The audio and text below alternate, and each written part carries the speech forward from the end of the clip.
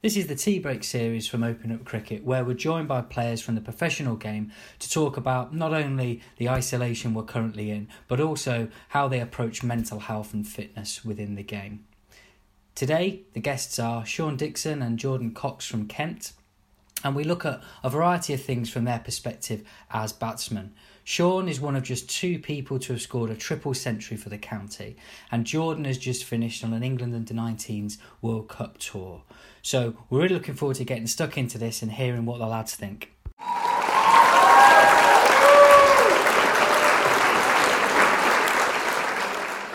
Jordan, hello. Hello, how are you? Yeah, good mate, thank you. I've also got Sean, how are you? Yeah, very good, thanks. Thanks for having us. Much appreciated. Well, no problem. I suppose we've got to fill the days somehow. We were just talking, myself and Jordan, before about what we're doing to fill the days, and Jordan was saying he's playing a lot of darts, doing a lot of cycling. What's filling your days at the moment, Sean? Well, we're obviously allowed out once a day, so trying to keep active, trying to stay fit, well, as fit as I can. And I've got a really small garden, which my girlfriend and I have decided to tackle together. So that's pretty much it, really. Not much of a PlayStation player or Xbox player, so a few movies, series, and doing the garden. I'm getting too old. Yeah, that does sound like a fairly middle-aged pursuit, but I'm pretty sure what I'm doing as well. Let's kick off then. I think what's really interesting about the pair of you is your different paths into where you are now. So for Jordan, we've got being with Kent from the age of 10, is that right? Indeed, yeah, that is right. And then with Sean, you've had this path having come over from South Africa, having some time in club cricket, having your trial, and then moving on from there. So if we start with Jordan, what's been how's the process been for you in terms of being at the county from a very young age, being used to the setting, and making this move all the way up to now being in the professional game? Yeah, well, obviously, when I joined Kent when I was 10, that was probably the aim, to become a professional for Kent. It was always my dream, watching likes of Sam, Joe, and now Zach doing so well. That was the dream, to play with those boys. But to now actually playing with them is something I would never have dreamt of. It's absolutely remarkable, and is all the hard work you've put behind the scenes, all the yards you've done that people don't see is definitely paid off and definitely worth it. Yeah. Was there a point when you not knew you were going to make it to this stage, but where you felt confident that you could do it? Was there a moment where you just thought, yeah, I reckon I've got this? Not really. I took every game as it came, really. I didn't really overthink it. I was thinking to myself, I'll score runs, I'll get the opportunity, I'll get the chance. And obviously in twos cricket, just kept churning out the runs, just keep trying to score runs and put pressure on the head coach, Matthew Walker, to try and play me in the team, really. Okay, all right. So just like a cumulative effect with there. What's been the toughest thing about adapting to playing at the first class level? Definitely the bowlers. Obviously, it sounds obvious, but the bowlers are a lot better. You don't get many loose balls at all. But I haven't played. I've only played 3 first-class games, so I don't. Obviously, I've still got hopefully a long way to go. But they're decent. Most of them, there's like 6 or 7 decent bowlers who can bowl. It's not like twos cricket where you've got like 1 or 2, and then you've got a few academy boys. This is like proper. Everyone can bowl. Everyone can bat. There's no weak links you can take down. So it's trying to make your game even better. So whenever you face them, it's like my first class debut with Sean. We opened together at Hampshire, the GS Bowl, and we had Fidel Edwards and Abbott bowling. And I was like, oh my God, like I was just thinking, this guy's got poles all year. I was like, this is my first class game. I've only played 1 red ball game for the twos. Why? What is going on? Why are they throwing me in the deep end here? But I just went through. I was like, they wouldn't have played me if I'm not good enough. So I'm going to back myself, and I just went for it really. And luckily, me and Sean did all right. I think we got till tea, or we got through to lunch. We did all right, not too badly. Yeah, okay. So Sean, from your perspective, your first class career started when you were in SA. So if you can either think about from that perspective, or when you started playing first class in this country. Talk us through your kind of path there. You played for Northerns and then moved over to England with the aim of playing professional cricket here, and went in to play for Woolpit in the East Anglian Prem. Yes, correct. So you'd gone from the first class game back into the club game to then get yourself into first class somewhere else. What was the transition like for you between countries, but also between club and county? Yeah, I was always taught when I was about Coxie's age, I reckon, that you need to hang your caps. You need to theoretically hang your cap on the wall, if you want to look at it that way.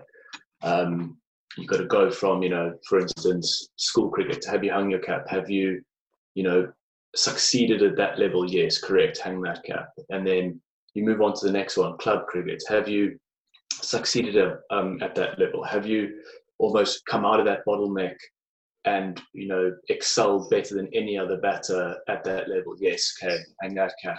Next level, first class cricket or second team cricket. Have you succeeded at that level? Yes, okay, hang the cap. So it almost worked out that my first class career up to that point, I'd worked so hard and, had so much failure that I learned an incredible amount up to that point. So moving to the UK, it was almost like, all this kind of built up kind of excitement, maybe if you want to call it, or just hunger to succeed, just kind of came out all in one season in 2015 when I trialed for Kent Twos. So yeah, I just try to stay as humble and as calm as I can, and just take it in, like Coxie said, just ball by ball, game by game. Yeah, and that's those simple things are always so easy to overlook for people, and they're looking for like a magic formula that someone like you two would say, oh, if you do this, you definitely do it. But it is that perseverance that goes from it. Now, I've got to say, with the difference, say, between SA and England, how on earth do you manage to deal with, at something like this time of the year, the conditions are favourable to a bowler, it's that lovely, shiny red Dukes that's doing everything. How do you approach that? I suppose. Sorry, you've just given me nightmares. You can tell the difference. I mean, when you're young and naive and just you go out there and you just play with flair, and you can definitely tell the difference. How as you get more and more experience, you become a little bit more conservative because you're more aware of what can happen. So in Cox's situation, he'll come out and he'll excel, and he'll be able to be, he won't be able to say how he did it or what happened, but he'll just excel because it's flair and it's youth. But as soon as you start to play more and more seasons, getting through that new ball early on in the season is probably one of the toughest things. But what I try and just tell myself often is just to remain calm, try and focus on the ball, and allow yourself to make mistakes. So you're going to play and miss a hell of a lot of times. That's inevitable. The ball's going to nip past you probably 50, 60, even 70% of the time. So how can you stay level and not get too ahead of yourself, but also understand that you want to be batting on the other end as much as possible? Because as soon as you get to tea, as soon as you get to lunch, it'll get so much easier. The bowlers get more tired, and you can then start to tackle them in their fourth, fifth spells later on in the day. Okay. Jordan, what's your approach then when it's difficult, when the ball's doing a bit, the pitch is offering something to the bowler? Is there something you fall back on in terms of how you approach it? Well, when I used to play at Sandwich, obviously Marnus was there, and the one thing I took from throwing thousands and thousands of balls at him in the net was he always told me to keep tight no matter what. So that's really been, whenever I'm struggling, whenever it's nipping about, I've always just thought, what would he do, really? So I always knew that he told me to keep tight. So every time it's moving about, doing all sorts, I'm just like, okay, keep tight and give it your best shot. Like, make sure you're not giving any loose shots away or whatever. But like Shawnee said, for me, I'm more about, like, if it's moving about, I'll try and put the bowler under more pressure. Like, I'll try and go after him. I wouldn't try and like step back, but I'll play it in my, like, how I would play. I won't go like try and reverse sweep him or something stupid. I'll play him how I know how I can play. So I'll keep tight to what I know what I can do. Yeah. Okay, makes a lot of sense. Now we've got a few other people on the call at the moment. So if anyone does want to ask a question, either use the chat or the Q&A, and then I'll get them across to the lads from there. But as we kind of look at that and thinking about the challenges that exist and how we adapt to them, Sean, you spoke a little bit there about the importance of staying level and approaching things the same way if you can. You've got two great examples in terms of having scored not only a double century but a triple century. I'm sure you get asked this kind of thing a lot about things like what's it like to score a triple. But what was it that came together that innings that enabled you to keep going? So rather than just get a big ton, turning something in which makes you only one or two people for the county to have done it? Yeah, I think about this quite often because, you know, I'd like to replicate it as often as I can. But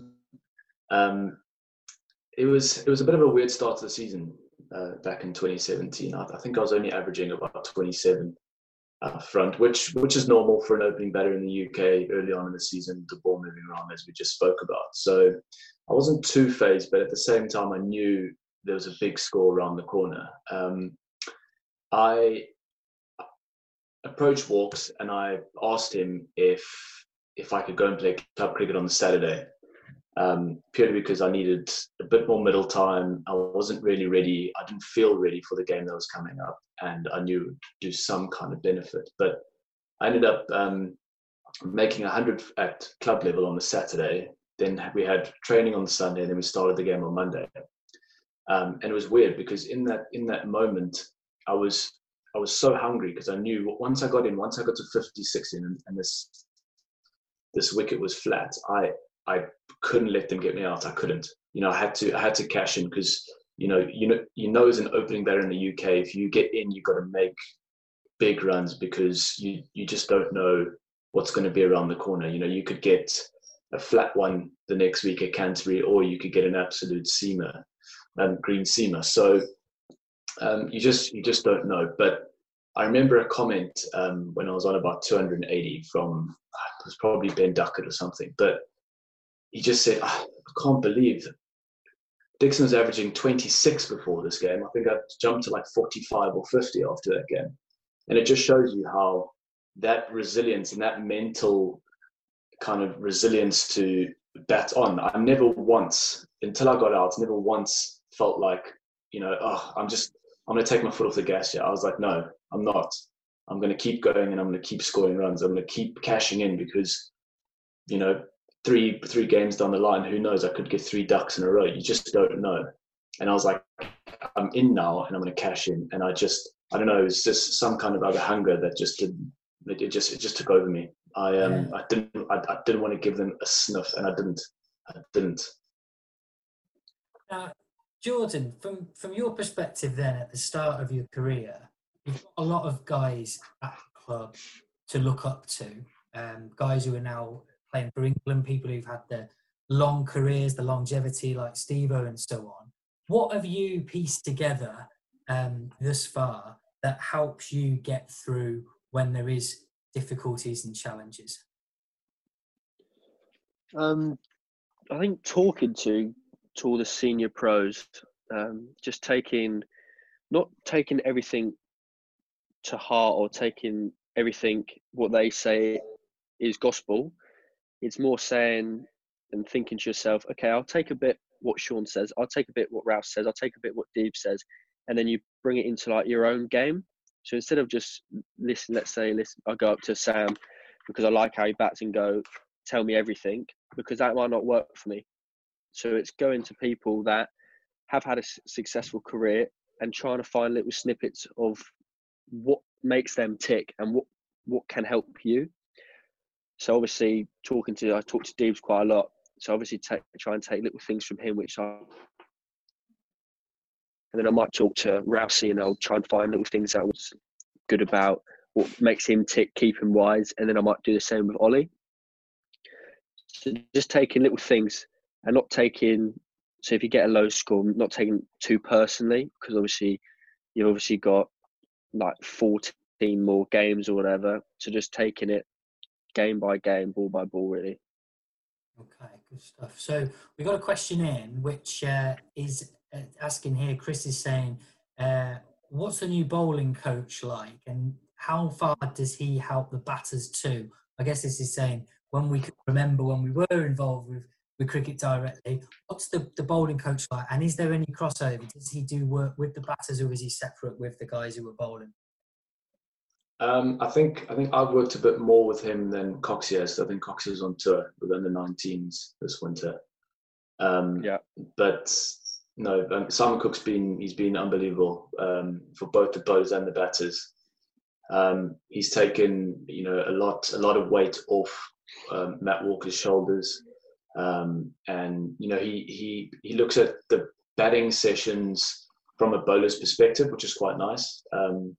So he'll sling at you, he'll throw at you, he'll do whatever he's got to do, but it won't necessarily always be from a batter's perspective. It'll be from, okay, well, if I was a bowler, what would I try and do to get you out, or what would I try and do to set you up?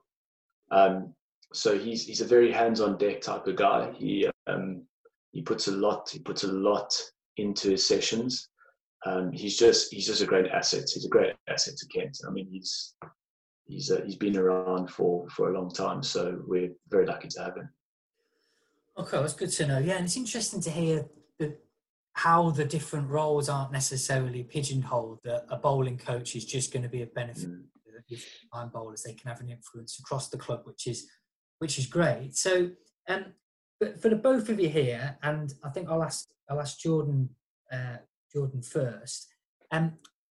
Within cricket and within kind of life in general, what is it that you look to keep yourself mentally fit and healthy? Because a lot of the stuff which we talk about cricket is around your physical conditioning, but what is it, even if it's something very simple, that you do just to look after your mind and make sure things don't get on top of you too much? I think for me it's definitely doing something. Like for me it's definitely playing golf. So if I've had like a long, let's say hard fought day, I haven't scored many runs, I'll try and play golf on the weekend. I'll try and like switch off from it, because otherwise I play club cricket, and if I don't score runs there, I'll just get down. So I try and take my mind off it by playing golf or going off for a weekend with a family or something. Just trying to take my mind off it. But golf is normally the easiest one to do. So obviously the season's so compact. Okay, good stuff. Yeah, I've heard that quite a bit. In fact, Barmy Army did their chat with Sam Curran, something that we've been supporting, and one of his ones was get on the golf course, leave the phone, do that. How about you, Sean? Is there anything in particular that you lean into to help you mentally? So I'm subject to a massive overthinker. I overthink everything. It's I'd almost say it's a strength, but also a weakness of mine. So I'm the same as Cox. I try and get away as much as possible. I enjoy the golf course just as much as the next person. But I don't know if I was to say a key message in this was back when I was about 19, 20 years old. I went and saw a psychologist about the levels of anxiety I was feeling when I was going out to bat in high pressure situations, and I ended up getting diagnosed with generalized anxiety. So I'm now on a very low dose of antidepressants to kind of keep me level, keep me calm, and makes me stay in the moment a bit more. So I try now when I get out or if I've had a bad game, I just try and take myself away, but not necessarily through activity, but also through, just going to the beach. Beaches here are terrible, quietly, just pebbles everywhere. I'm not used to that. I'm used to beautiful sand, but no, just the sound of the waves, everything like that. Just try and get yourself away from the game. I think Sam Curran hit the nail on the head with leaving your phone at home and just relaxing and just taking in everything else other than cricket, because it's such a small cliplet of your life, cricket, but you put so much emphasis on it.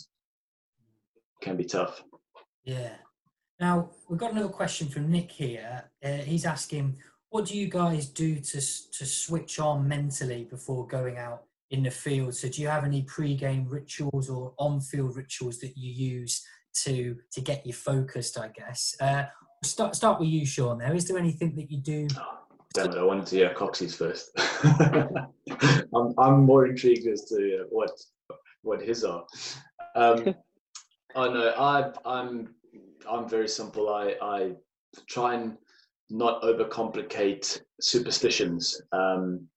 So I mean, I've had my superstitions in the past where you got to wear your favorite T-shirt, you're not wearing your buttons up to this point. You got to make sure you have your pads on first, your gloves, and all these kind of things. And I think that just creates so much anxiety and so much stress before you go out and bat. You're already worrying about your shoes and your pads and your shirt and your box and everything, that I just try and, remain chilled. I try and chat. I try and go and sit next to someone who has a very big calming influence on me. I mean, like the Coxie said, he speaks a lot to Daniel Bartram, and then, him and I have got a very close relationship. We almost, the same person in that regard.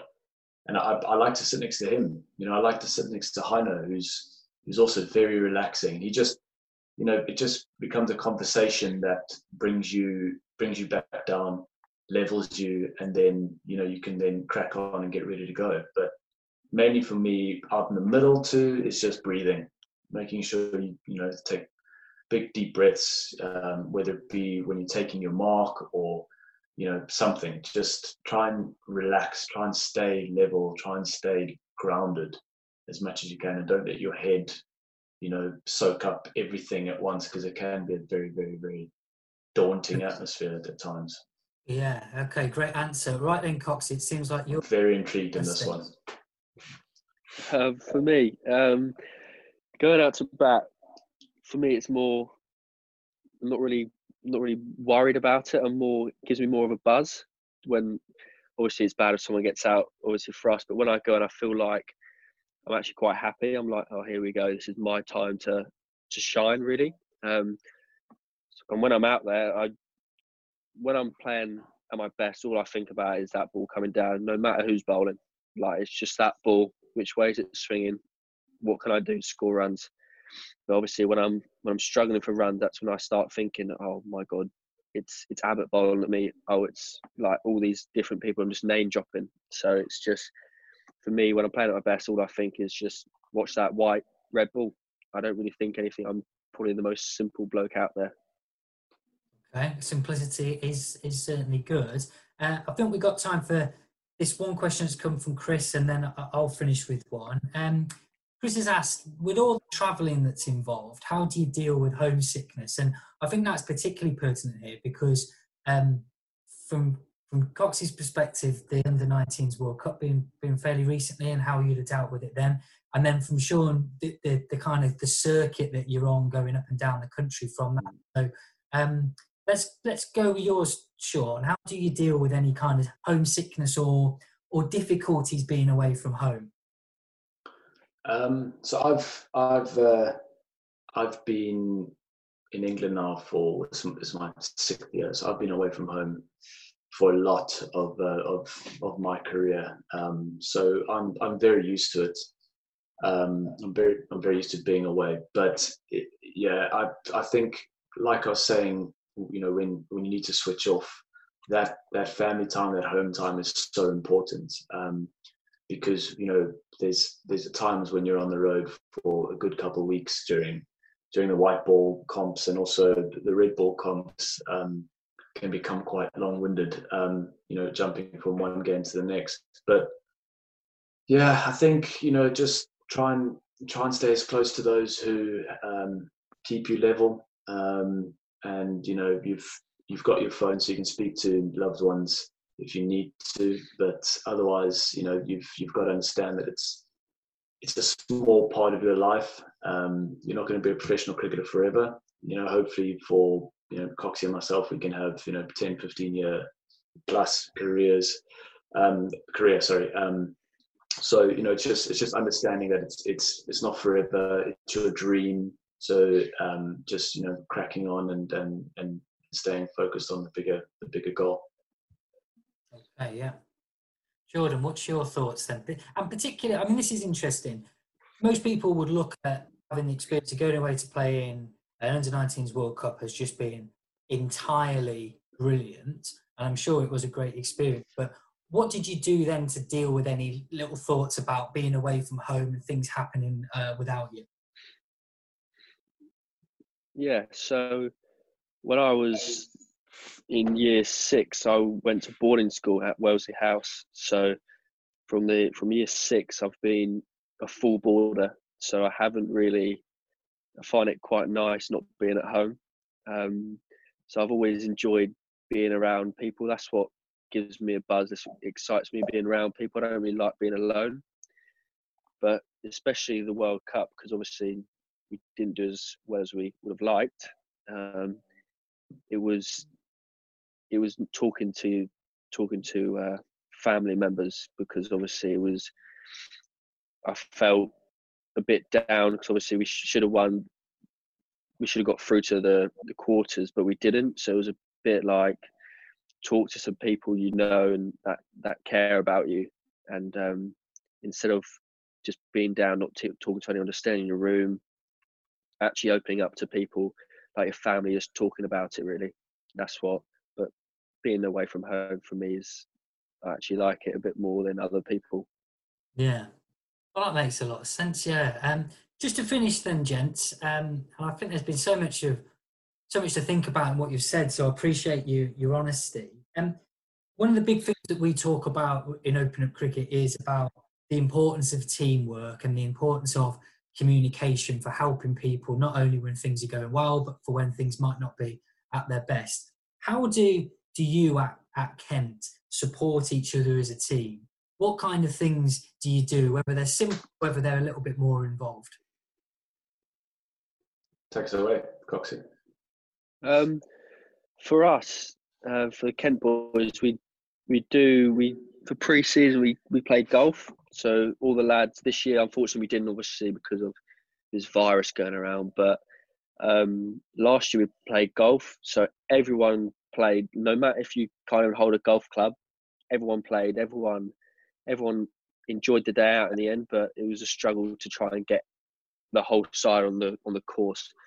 But we're normally together. We're quite a close bunch, I think.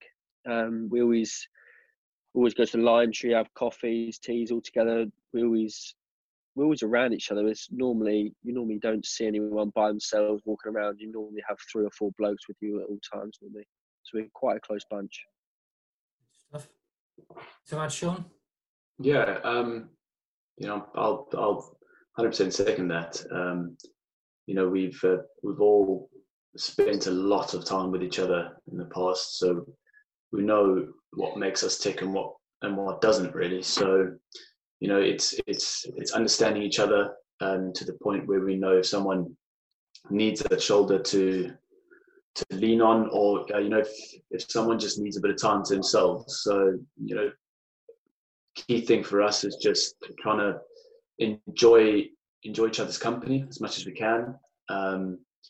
Whether we win or lose, we get together after the game, we have a drink, we settle, we relax, and we, whether we talk about cricket or whether we don't talk about cricket, we try and just enjoy each other's company and understand that there's bigger and better things to come, or understanding that there's also individual success within the change room. So whether you win or lose, still allowing those people who have done well to enjoy their success, because that when you succeed, they'll enjoy it with you.